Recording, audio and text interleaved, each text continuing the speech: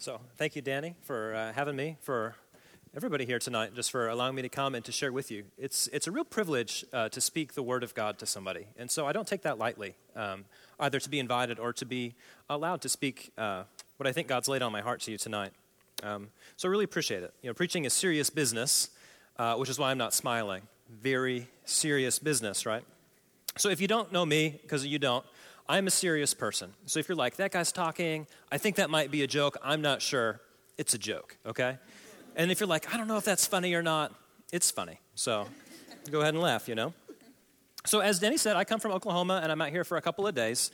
And one thing I've noticed about Californians is sometimes you have a misperception about Oklahoma, right? And I also have some misperceptions about California, and that's fun. So I was kind of wondering, do you guys have, like, TV out here? Do they, like, turn on? Do they work? Have you guys heard of TV? I really like TV, right? It's pretty cool. You should check it out. One of the things that I like about TV as a visual and as a storytelling medium compared to movies is that on TV, we can spend a long time exploring a storyline. We get to be really close to the characters. We get to experience them over a period of years as opposed to a movie, which is like an hour or two. You know, we can really get deep into their lives, and I really like that about television. One season of TV is about 10 hours of screen time. Most movies are like 2 or 3. And then if you take one season of TV and you make it 4 or 5, like all the good shows get 5 seasons, that's like 50 hours, right? Now, do you feel bad about all that TV you watched, you know? That's a long time, man. You don't have to answer that. But I remember one time I had a friend, a real true friend, right? And he invited me over to watch an episode of Parks and Recreation. You guys might be too holy to watch that show, but I'm not, right? So I'm a few years behind the times, and so I watched the episode from like season 2 or something, and I had never seen this, and all sorts of crazy stuff was happening, right? They were making fun of this guy, Jerry. I didn't know why they were doing that, right? Tom had some business I didn't know about Tom. Ron was in a room with a steak. Why does he have a steak in his office?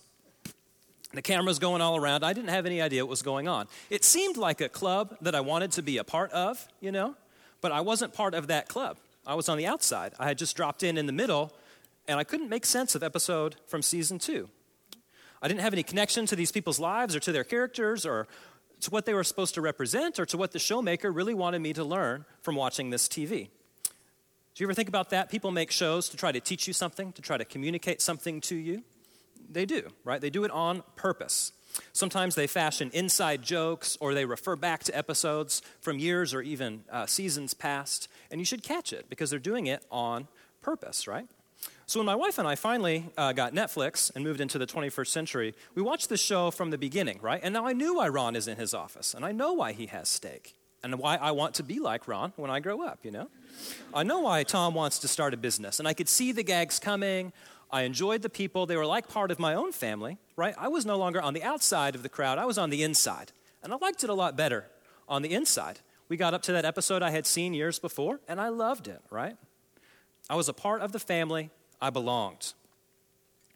So I would contend that the way that we approach the scriptures, and in particular these gospel accounts of Jesus' life, is a lot the same at how I'm saying we can watch TV, right? These books, in particular the Gospel of Matthew, was written to be read front to back, cover to cover, in a single sitting, right? We call that long form. But you know what? I don't think that's the way most of us choose to experience the Bible, right? We like to find a verse or a passage and kind of drop in for one episode rather than immersing ourselves from the beginning, getting to know the characters, the message, what they call the thought world of the Bible. Rather, we try to cherry pick something quickly, maybe so we can throw it on Facebook and appear super spiritual, you know? We want the Bible to be like Twitter, when really we want it, the Bible's asking us to read it like a novel. Take some time with it. We want to experience the Bible like a television commercial, when really it's more like a multi-season drama. It takes time and years and time to experience this. We want to read the Bible just to get through it so that we can check it off our list, when really the Bible wants us to spend time with it, to listen to it, to live it, and to learn from it over the course of our whole lives. You know, that's one reason why here at Three Crosses, I really appreciate that the teaching team is taking time to come through the Gospel of Matthew, to experience the story of Christ in long form. I think that by doing it this way, we can catch some nuance, some detail, and some lessons that studying with and alongside Christ really can bring for us in our lives.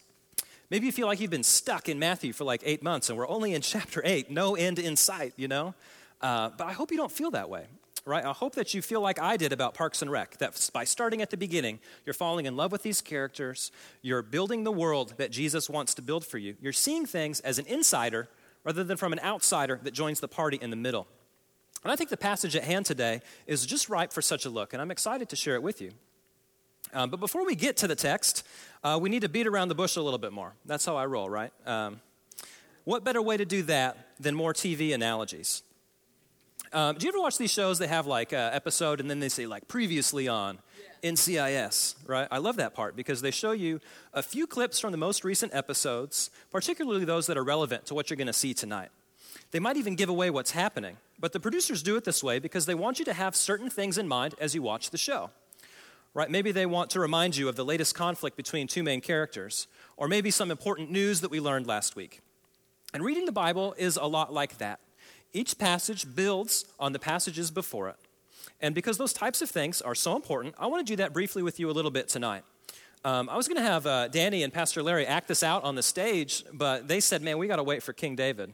And that's fine. So I'll just kind of recap for you a little bit here verbally. So just as Danny reminded us a little bit ago, we're coming through the Sermon on the Mount, and we've seen the amazing, challenging teachings of Christ. I remember Pastor Danny, I wasn't here, but through the magic of the internet, I heard him say that the Sermon on the Mount is not just a sermon or teaching to be admired, but rather a sermon to be lived out, right? And that's true, isn't it? The Sermon on the Mount, the teachings of Christ, are not just to be admired, but to really be lived out. That seems like Captain Obvious, right? If we follow Christ, we should do the things he says, but it's just not that easy, is it? In fact, this sentiment was so simple, but yet so profound that the crowd's response to Jesus' sermon was, they were amazed, for he taught them as one who has authority and not as one of the scribes.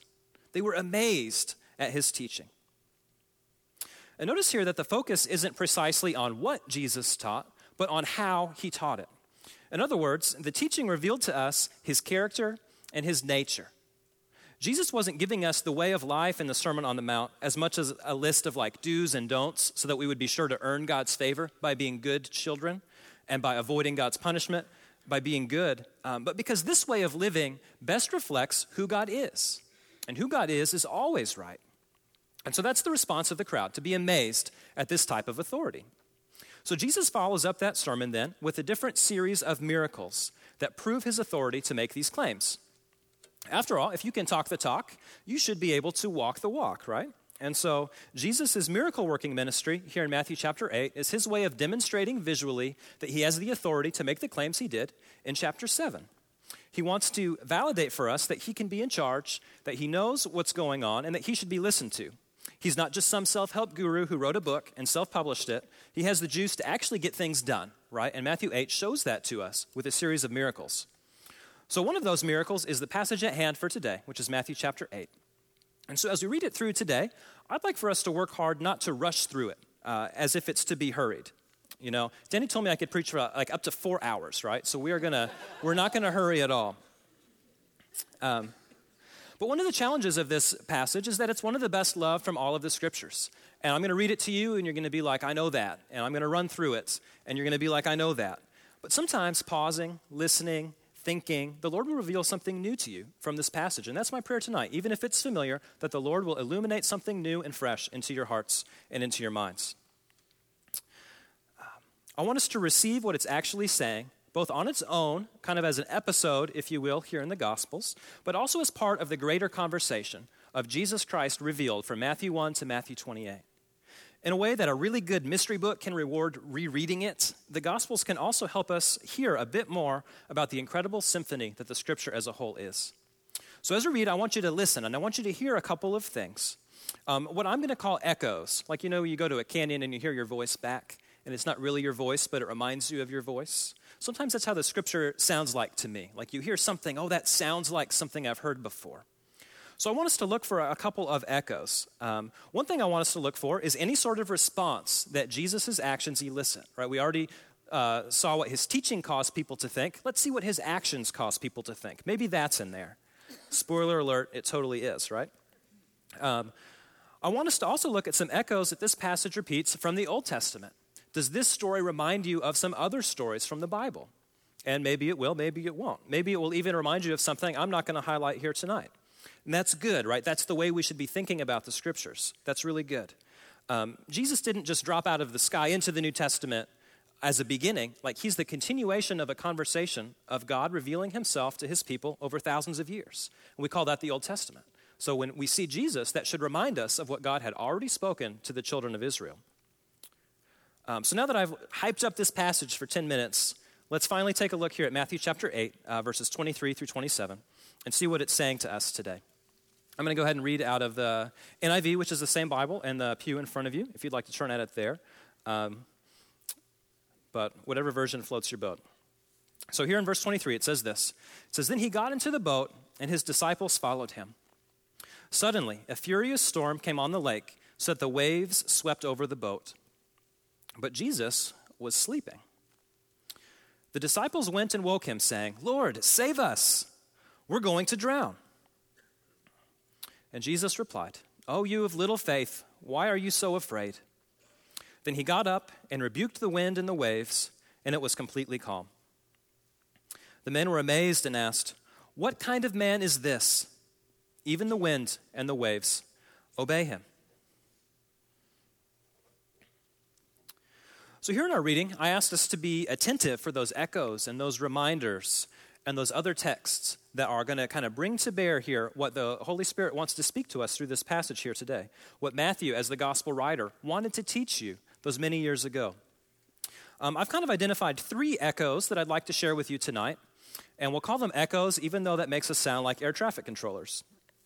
So echo 1, I want to illuminate from what I call the world of the text, that first century world that Jesus and his disciples actually lived in. And with this echo that I want us to understand is just simply this, that in this life, we will experience storms, but Jesus can overcome the storms.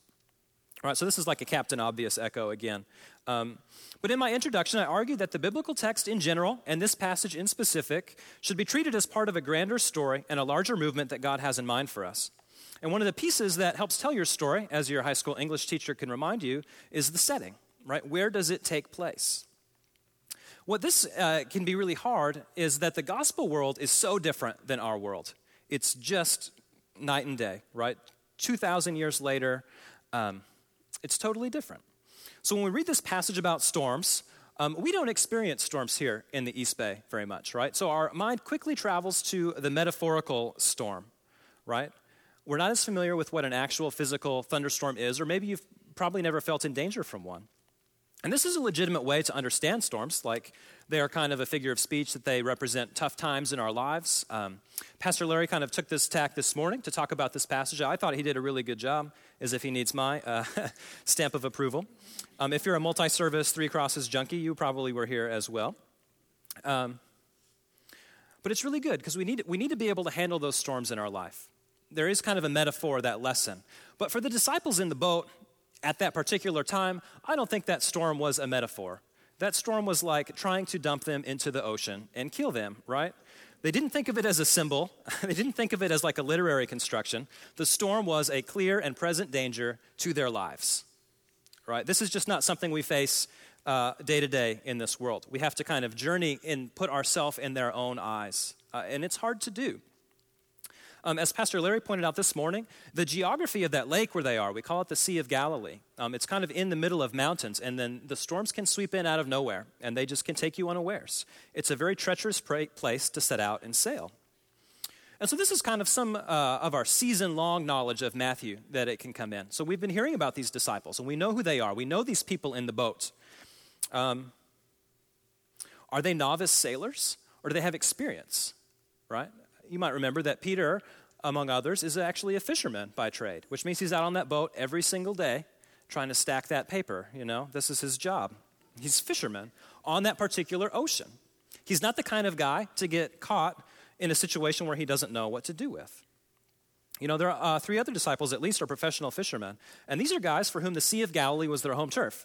If they were filming Deadliest Catch Galilee, Peter was the captain, like he knows what's going on. But what is Peter's response? He's terrified. And that implies to me that if even Peter, the pro, is terrified, this storm is bad news. It's not just something tiny. It's serious business. If Peter is pushing the panic button, it's time for everybody to push the panic button, you know? In that day, in that time, and especially in the Old Testament, we read a lot about the Canaanite and their false gods. And one of the gods in the area was a guy named Baal. I say a guy. He's more like a statue or whatever. But he's the god of the storms, right? He's not too far off of the Norse god Thor, god of thunder. You might have heard of this guy. Maybe you've seen the Avengers. He's got a hammer, right? And so this is who the Canaanites looked to. They looked to Baal, the god of the storms, because these storms were so scary and so terrifying, they thought, we need to kind of appease this scary God, right? And so Israelites throughout the Old Testament are turning to worship Baal, and they shouldn't have done that, but they were deceived into thinking that this storm or this created thing had power, rather than looking to the one that created it and put it into existence. So they're just looking for anybody to bail them out, and here Peter looks to Jesus to bail them out. So I live in Oklahoma, right? And if you know one thing about Oklahoma, probably it's that we have the Oklahoma City Thunder. But if you know two things about Oklahoma, it's that we have storms that are serious, right? It's tornado country. So this passage hits a home a little bit more for me. Right, in the past 5 years, there's a town called Moore, Oklahoma, just south of Oklahoma City.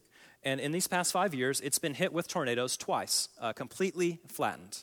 We rebuilt it, flattened again. People were going to work, and then they'd come home, and they had no house, no belongings, no nothing.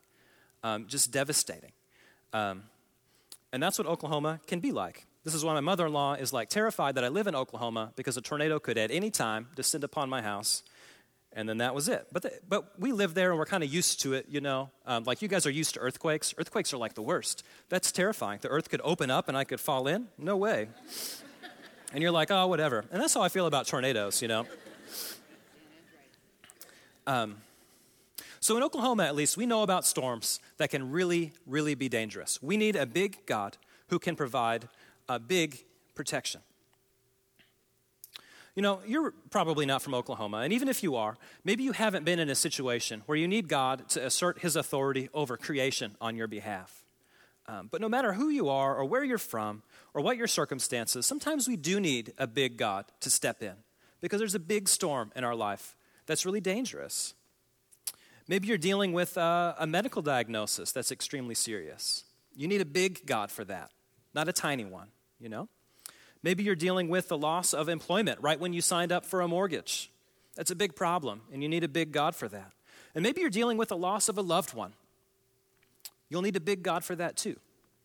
But no matter what, going through life will bring us trouble. You know, in fact, Jesus promises us that very thing in the Gospel of John. He says, in this world, you will have trouble. And that is like my least favorite verse in the whole Bible, right?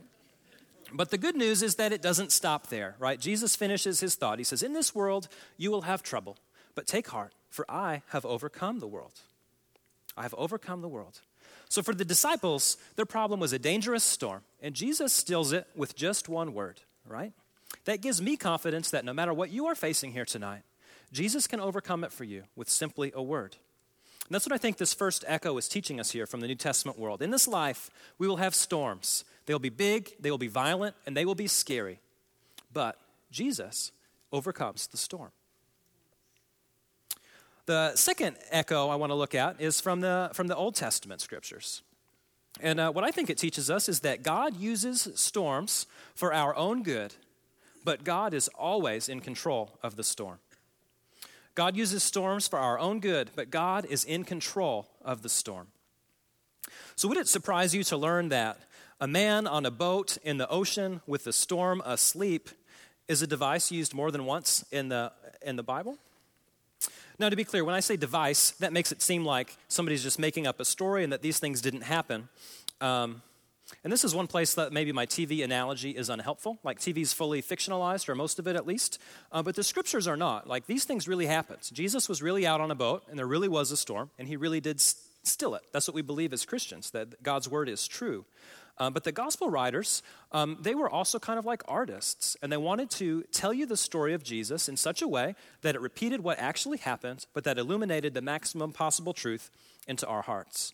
And so I think that Matthew, on purpose, tells us this story about Jesus asleep in the boat and chooses the details to relate and the details to leave out on purpose to remind us of the story of Jonah in the Old Testament. Have you heard of Jonah? He has a whole veggie tale, so surely you've heard of Jonah, right? His story is in the Old Testament, in the book of Jonah, 4 chapters long. And since I'm already going to go long and cut into your post-service ice cream time, we're not going to read through it, although I recommend it, right? You should, this week, think about reading through Jonah. You'll have to rely on the official Buzz Hannon paraphrase version that I'm going to recount for you tonight. So Jonah exists, right? And he was called by God to take a message of repentance, healing, and forgiveness to the city of Nineveh, which was not in the nation of Israel. It's in the nation of Assyria. And those aren't like modern-day places, but it's basically Israel's worst enemy. They destroyed the nation in the north, carried everybody into captivity. It was terrible times, right? And then God says, Jonah, go there, preach to them.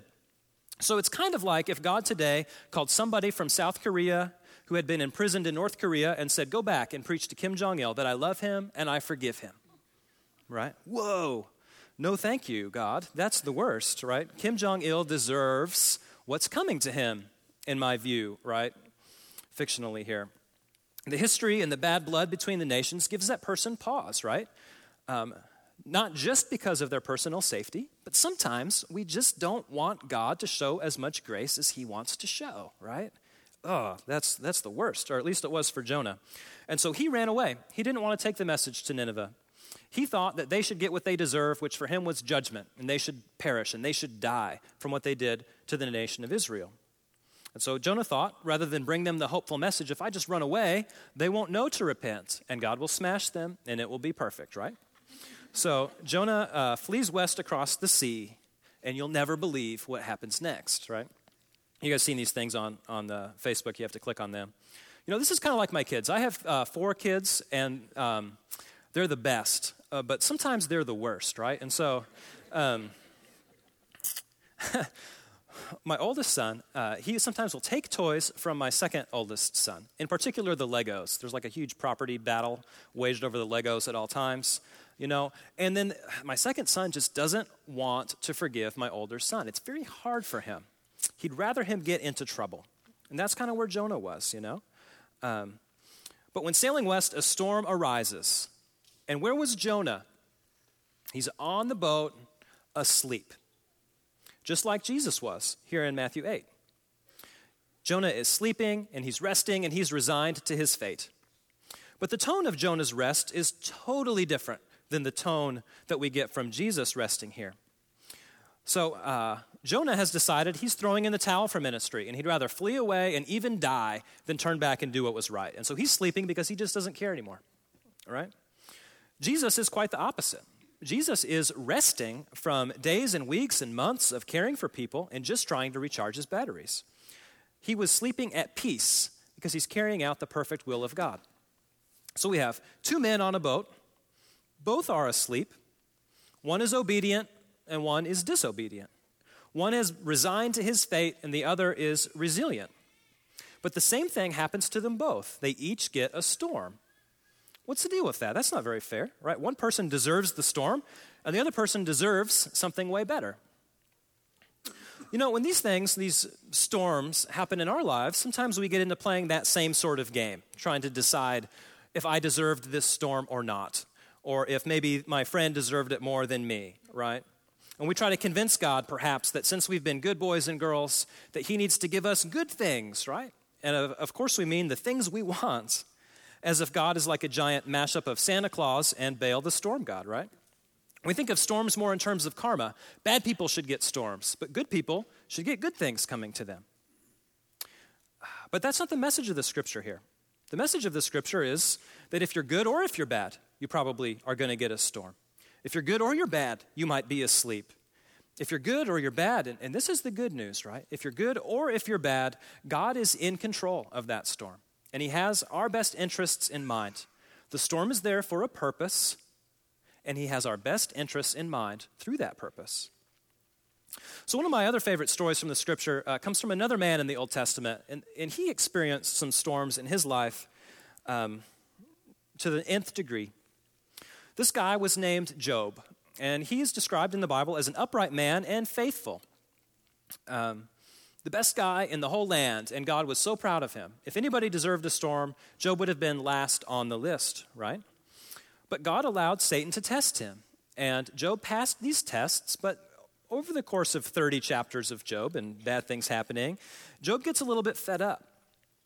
And he challenges God, and he says, God, you need to answer me. I don't deserve this storm. I don't deserve it. And so then God shows up and answers him. And this is one of my favorite passages in the whole Bible. It's in Job chapter 38. And I'm going to read it for us. You can turn there if you want. But God answers Job out of a storm, interestingly. So I want to read verses 1 through 3 and then skip down to verse 22. And from there, I'll probably get carried away and read the whole thing. But I want you to listen to what God is saying about our own abilities to determine the justice or injustice of storms in our own life. And I want you to hear what God is saying about his own power over these storms here in this beautiful poetry. So my copy and paste wasn't working, so I'm going to switch over here to my Bible app, which I really like apps and Apple products, but that's neither here nor there. So anyway, Job 38, verses 1 through 3, it says this. It says, Then the Lord spoke to Job out of the storm, and he said, Who is this that obscures my plans and words without knowledge? Brace yourself like a man. I will question you, and you shall answer me. Oh man, that seems serious. So we're going to skip down to verse 22. And God is asking Job, among these other things, Have you entered the storehouses of the snow, or seen storehouses of hail, which I reserve for times of trouble, or for days of war and battle? What is the way to go to the place where the lightning is dispersed, or the place where the east winds are scattered over the earth? Who cuts a channel for the torrents of rain and a path for the thunderstorm, to water a land where no one lives, even an uninhabited desert, to satisfy a desolate wasteland and to make it sprout with grass? Does the rain have a father? Who fathers these drops of dew? From whose womb comes this ice? And who gives birth to frost from the heavens? When the waters become hard as stone, when the surface of the deep is frozen, can you bind the chains of the Pleiades or loosen Orion's belt? Can you bring forth a constellation in its season or lead the bear out with its cubs? Do you know the laws of the heaven? Can you set up God's dominion over the earth? Can you raise your voice to the clouds and cover yourself with a flood of water? Do you send the lightning bolts on their way? Do they report to you? Here we are. Who gives the ibis wisdom or the rooster understanding? Who has the wisdom to count the clouds? Who can tip over the water jars of the heavens when the dust becomes hard and the clods of earth stick together? Do you hunt the prey for the lioness and satisfy the hunger of the lions when they crouch in their dens or lie in wait in a thicket? Who provides food for the raven when its young cry out to God and wander about for lack of food? Hashtag dinosaurs. Because that's what God is saying, right? I created everything, and you don't even have a clue. You don't have a clue. And so then at the end, Job says, I despise myself and repent in dust and in ashes. Because what he is reminded of is just kind of those songs that we were singing today. That God knows everything. God holds the whole ocean in his hand, and we just don't know sometimes. In other words, God sends these storms on the righteous and on the unrighteous for God's own purposes. But whatever the storm and whatever the person, God controls it. God is wise, and he knows why. Even if we as people don't know why the storm has come, God always has our best interest in mind.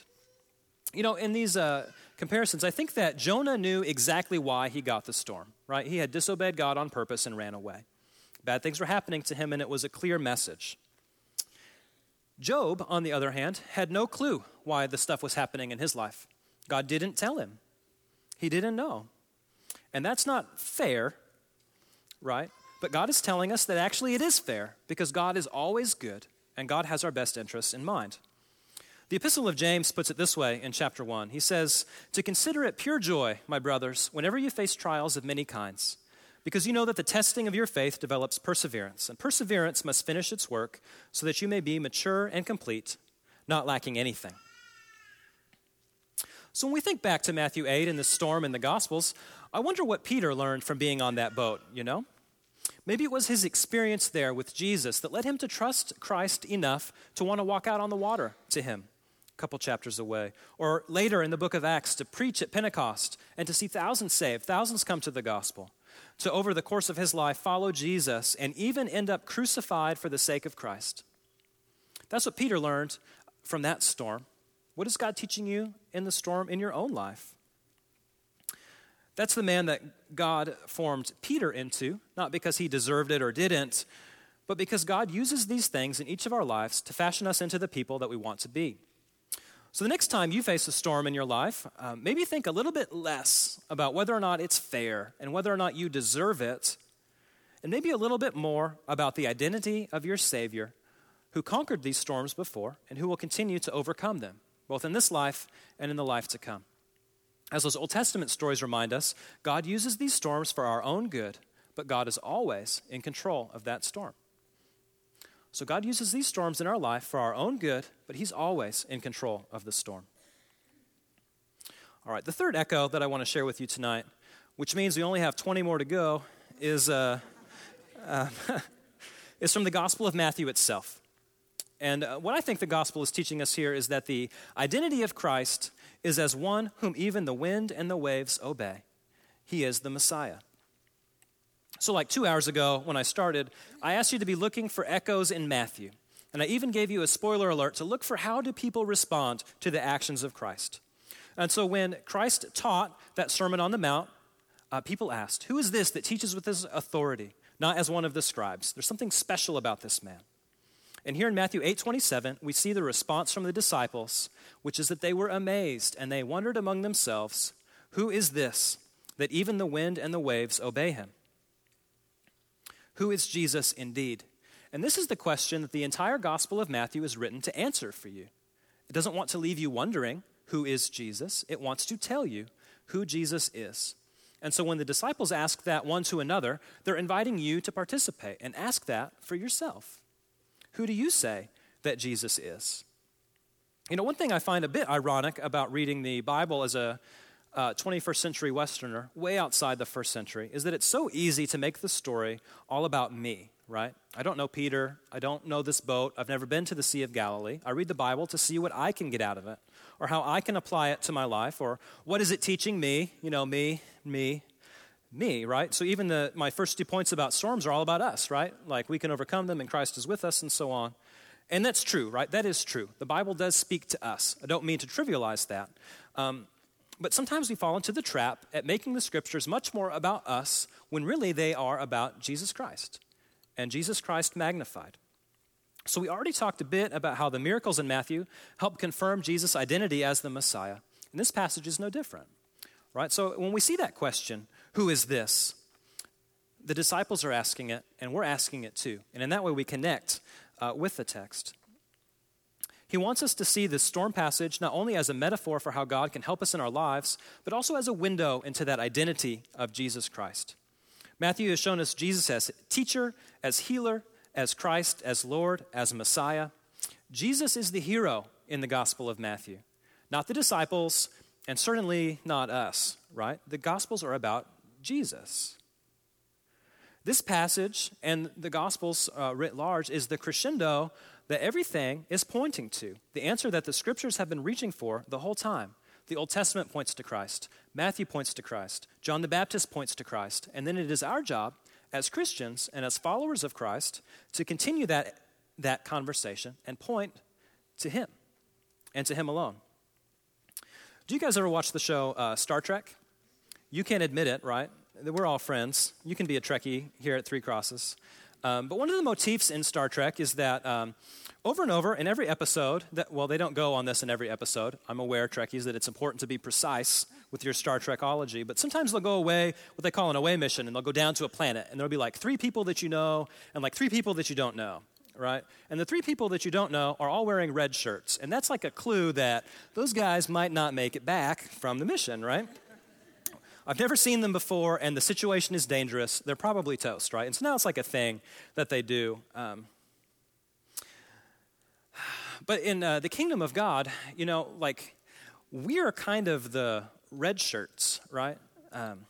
Jesus is the named character, the one who's a hero, right? The message of the gospel isn't about making me great or making you great. It's about making Christ great. You know, the red shirts in Star Trek are there to provide drama to a situation that Captain Picard or Captain Riker or whoever can overcome. It's dangerous. People died, you know, but these named people made it out, and they are the heroes. But the anonymous characters are needed to drive the story home. But we don't really get to know them. We don't really get invested in them, right? And Christians, in the same way, are a bit of a red shirt type of a thing. We exist to proclaim Christ on earth, but it's different than Star Trek, though, because Christ, in his humility and in his glory, has kind of called us alongside him, to fellowship with him. And the Gospels even say to rule and to reign with him, whatever that means. But we have to remember our role. We're not the star of the show, right? We point to the star, which is Jesus Christ. So when we experience a storm and he carries us through, that's not for us to have a cool story. It's for his glory, right? If we experience a story or a storm rather, and we don't make it through, that's for his glory as well. It's for his sake, certainly not for ours. And sometimes that's really hard, you know? Sometimes we want our story to be more exciting, or we want our story to be different, or we want our story to be more famous. You know, but the gospel is serious business, and sometimes Christ even calls you to come and to die. I think about our blessed brothers and sisters in the Middle East right now that are persecuted every day for the sake of the gospel, hunted down and killed. And that's hard, you know? That's hard. That's a storm to not know if your kids are going to make it through the day because you believe in Jesus Christ. That's hard. That's hard. We need to pray for them. But their faithfulness in proclaiming the faithfulness of Jesus Christ, right? That's the type of character that I want to be, that points to Christ with my whole life. A vehicle that moves Jesus Christ and his identity as Savior, Messiah, Redeemer, and King forward in this earth. You know, following Jesus isn't safe. As one of my favorite authors, C.S. Lewis, wrote of Aslan, his great metaphor for God in the Chronicles of Narnia, they said, is Aslan safe? And they say, no, of course he's not safe, but he's good. And that's what I think about our Savior as well. It's not safe to follow Jesus. There are storms. There is cost. It is serious business, but he's good, right? He's good. One of the best things I think about our Savior, Jesus Christ, is that he never asked us to do anything for him that he didn't do himself already. And I think that nothing expresses this dangerous, sacrificial love of Christ any more clearly than the sacrifice that he made on our behalf on the cross. Philippians chapter 2, the Apostle Paul writes that Jesus Christ, even though he was God in heaven, he didn't cling to that role. He didn't stay there. You know, heaven is pretty great, right? And if I were Jesus, I might want to stay. But Jesus humbled himself, the scripture says, became the very form of a man, a person like you and me. And not only that, he didn't stop there. He became obedient to death on the cross.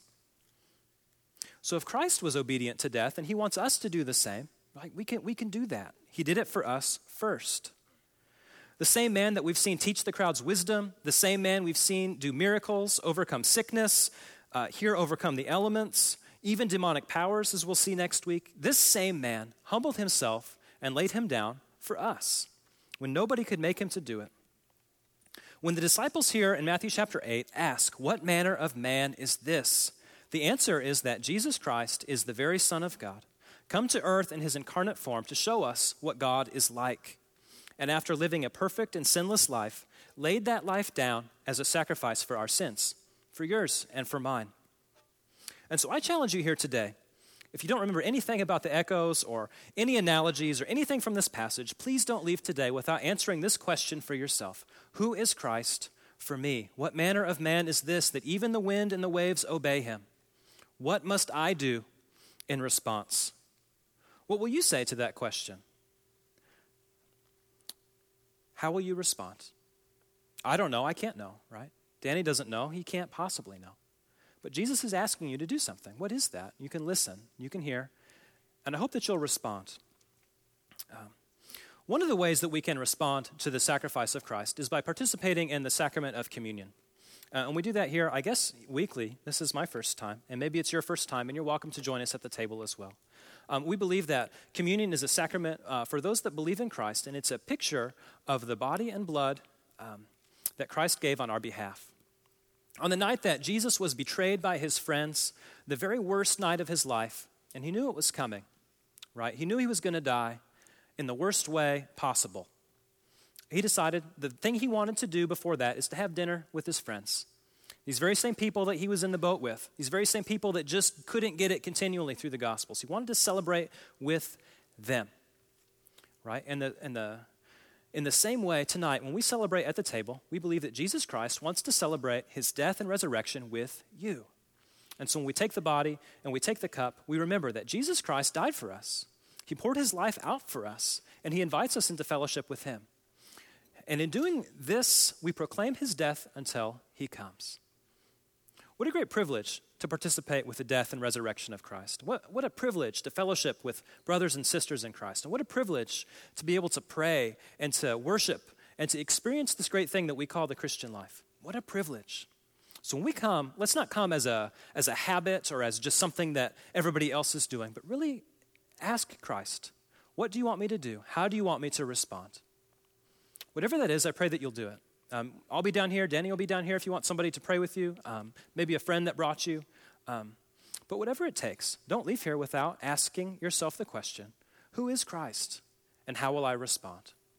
So I'm just going to pray to close, and then after that, I think we're going to have some more music, and just come down and serve yourself at the communion table as you feel led. But I pray that you will, and I pray that you will respond to Christ.